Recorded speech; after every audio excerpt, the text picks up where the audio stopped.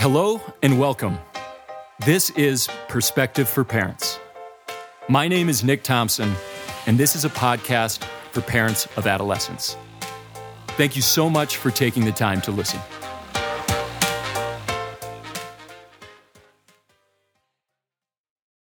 The 3 S's of pleasure. The 3 S's are screens, sugar, and substances. And when I say substances, I'm talking about alcohol and drugs. These are the 3 main ways, in my opinion, that our youth find pleasure. But it's not just pleasure, aka gratification, that these 3 S's provide. Okay, so sugar and substances provide gratification. They make us feel good. They release dopamine, the feel-good neurochemical. But they also provide regulation, or can. Meaning, if I'm feeling something that I don't want to feel, I can use sugar or substances to avoid that feeling and can instead feel something else, something more preferable. Now, the thing about the screen is what makes screens so next level and all that more addictive than even sugar or substances is that screens not only provide gratification and regulation, but they also provide validation. Screens provide our youth with social validation from their peers, which, remember, in adolescence, social validation, belonging to a peer group, belonging to a tribe of your peers, is more important than anything. And please remember, parents, your child getting social validation from screens isn't all bad, especially during this period of social distancing. But the screens can't be the only vehicle of validation. Okay, so screens, sugars, and substances work, for the most part, they work in the brain in the same way. They release neurotransmitters, mainly dopamine, that we enjoy the experience of. It's not always a bad thing, but what can occur with all 3 of the S's, screens, sugars, substances, is an abuse of use. And if there is an abuse of use, something called tolerance will arrive and increase. Meaning, we will need more of one of the S's to get the same amount of gratification or regulation. Or in the case of screens, we may need more validation from our peers to get the same payoff, the same feel good. What that means is we may have to put in more time on the screen. Okay, so that was tolerance. In addition to developing a tolerance with each one of these S's, if we use them too much, if we abuse them, we will actually experience a form of withdrawal when we can't use them or we're forced to use them less.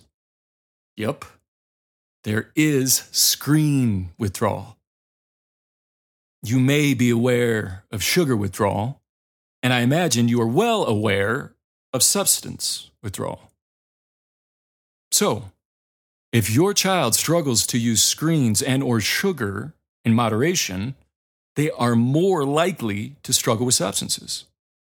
Now, notice I said more likely. It doesn't mean that if they struggle to moderate their use with sugar or screens, that they will absolutely struggle with substances. That's not what I'm saying.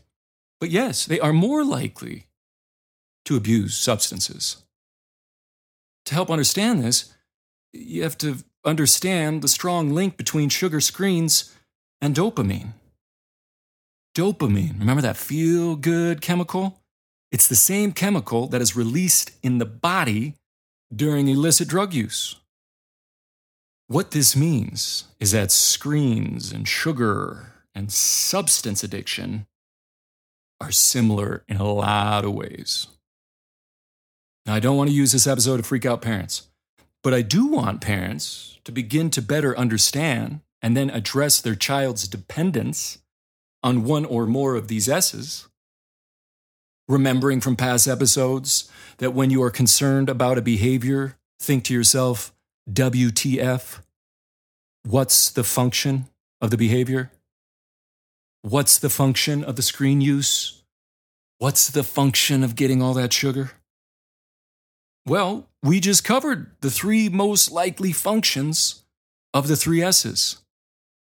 For sugar and substances, most likely we're looking at the function or the payoff being gratification or regulation. And if we're talking about screens, it is going to be some combination of or all of these: gratification, regulation, and validation. And yes, I do realize there's some overlap, that you feel gratified when you feel validated. But I feel it's important to look at these three different categories. You can also look at it in this way. All three of the S's are habits. And to best know what to do if you believe your child has a problem with one or more of the S's is to remember the golden rule of habits. You cannot get rid of a habit. You have to replace a habit. So focus on that function. WTF. What's the payoff for this behavior?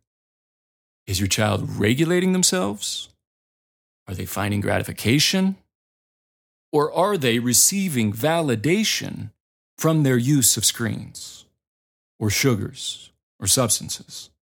Once you can figure out the why, or more importantly, sit down with your child and monitor your fear enough, your defensiveness enough to have a conversation to get to the why. Once you get there, you can begin to think about, more importantly, they can begin to think about how to replace one of those S's, which again is a habit, and replace it with something else, something a little more healthy, or a lot more healthy, that still allows your child to feel gratification, regulation, and/or validation.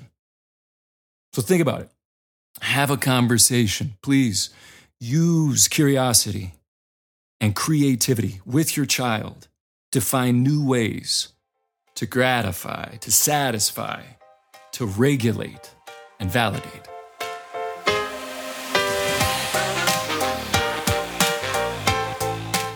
Thank you for listening. If you found this podcast useful, please subscribe, rate, review, and share with a friend. If you would like to find more information about this podcast or my upcoming presentations, please check out my website, perspective4parents.com. Spelled out, that's perspective, 4, parents.com. Thanks again.